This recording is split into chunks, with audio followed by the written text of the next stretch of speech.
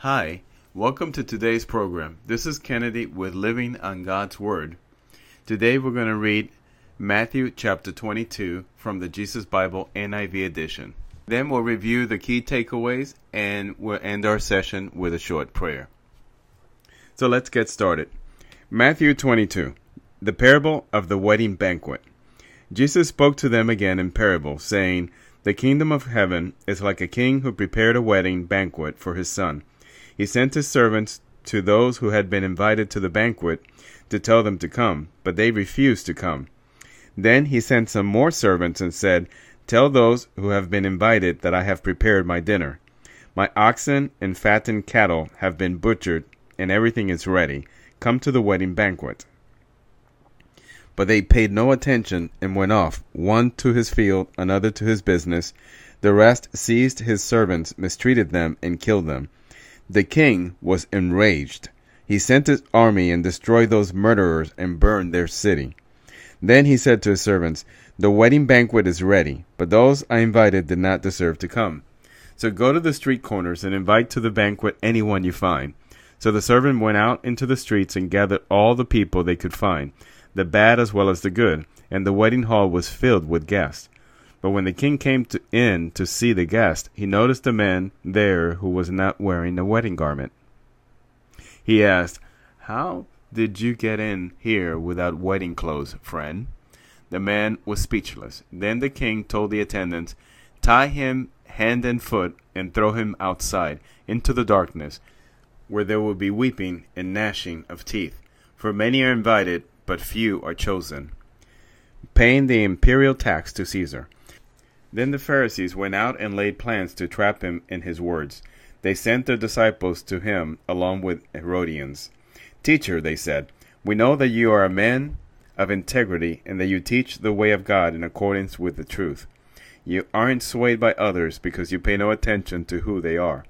Tell us then, what is your opinion? Is it right to pay the imperial tax to Caesar or not?' But Jesus, knowing their evil intent, said, 'You hypocrites, why are you trying to trap me? Show me the coin used for paying the tax.'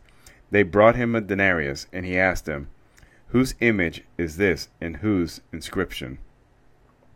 'Caesar's,' they replied.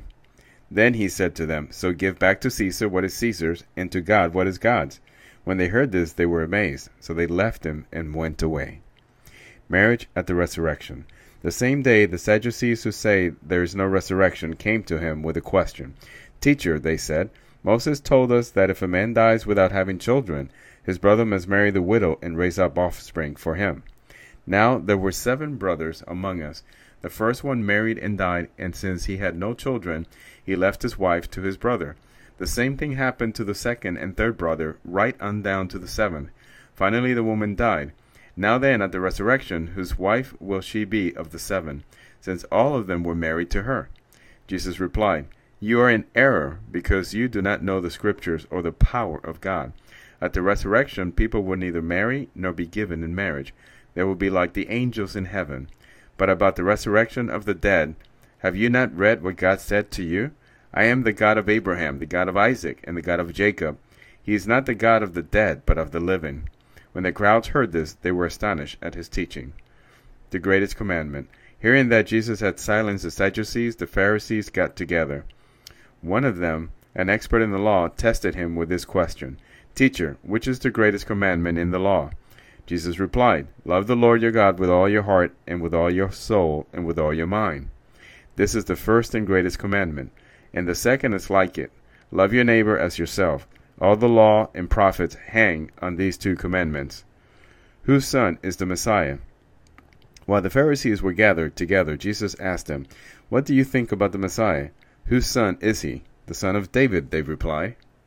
He said to them, "How is it then that David, speaking by the Spirit, calls him Lord? For he says, 'The Lord said to my Lord, sit at my right hand until I put your enemies under your feet.' If then David calls him Lord, how can he be his son?" No one could say a word in reply, and from that day on, no one dared to ask him any more questions. This is the end of Matthew chapter 22. So now let's look at the key takeaways. The first one is we see here Jesus telling the parable that compares the kingdom of heaven to a king who put on a wedding for his son. So here the kingdom of heaven is referring to the church in the church age. The king is God and the son is Jesus. The people invited here are the Jews, and who chose to disregard the invitation and not attend. Again, let's remember that Jesus was very clear that his primary mission was to witness to the Jews. So the Jews, having refused and rejected his message, now puts God into the second part of his great mission, and that is Jesus is then begins to once in a while take the message to the Gentiles.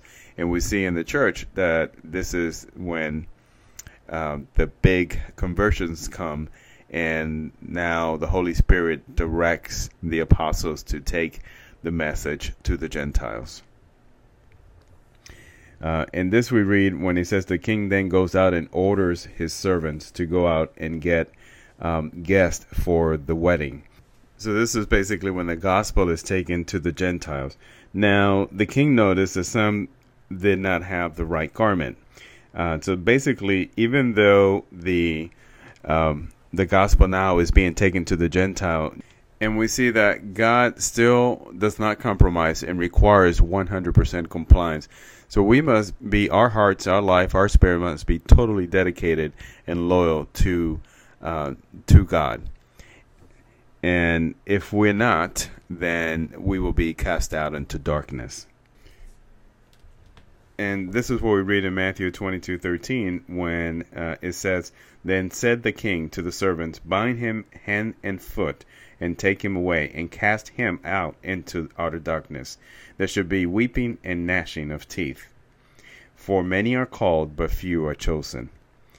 So, again, we can attend church, we can be baptized, we can pretend to be Christians, but if we're not living a life that is pleasing to the Lord, if we're not really dedicated to God and are searching for Him, then we will be rejected. We must fully accept Jesus into our heart, and we must repent of our wrongdoings in order for us to be cleansed from all unrighteousness and washed in the blood of the Lamb. So Christianity that is acceptable to God, again, demands total devotion to our Lord Jesus Christ. And the second takeaway, we see Jesus is being asked about the lawfulness of paying taxes. In Matthew 22:17, it says, "Tell us therefore, what thinkest thou? Is it lawful to give tribute unto Caesar or not?" Jesus made it very clear that we live in two kingdoms.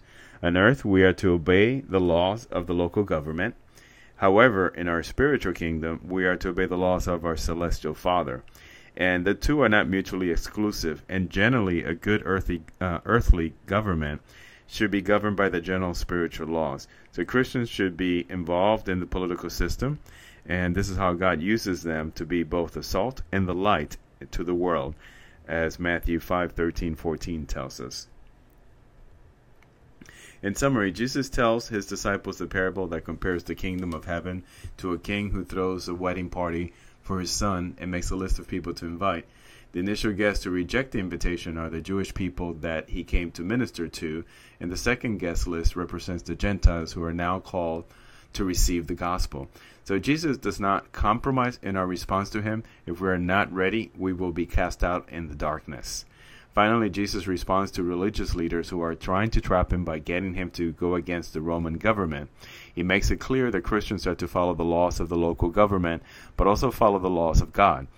In fact, good governments inherently follow God's law that are self-evident and proclaimed in the Scriptures. Now let us end with a short prayer. Dear Father, thank you for choosing us and finding us worthy to be called into your kingdom. Help us ready our hearts and purify them with your words and truth.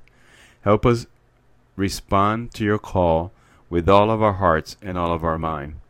We want to be truly dedicated to achieving the goals of your kingdom, Father God. We ask this in your Son's name, Jesus. Amen. Very well, this concludes today's reading and interpretation of Matthew chapter 22. We hope that you would join us again tomorrow. God bless you. This is Kennedy, your brother in Christ, always.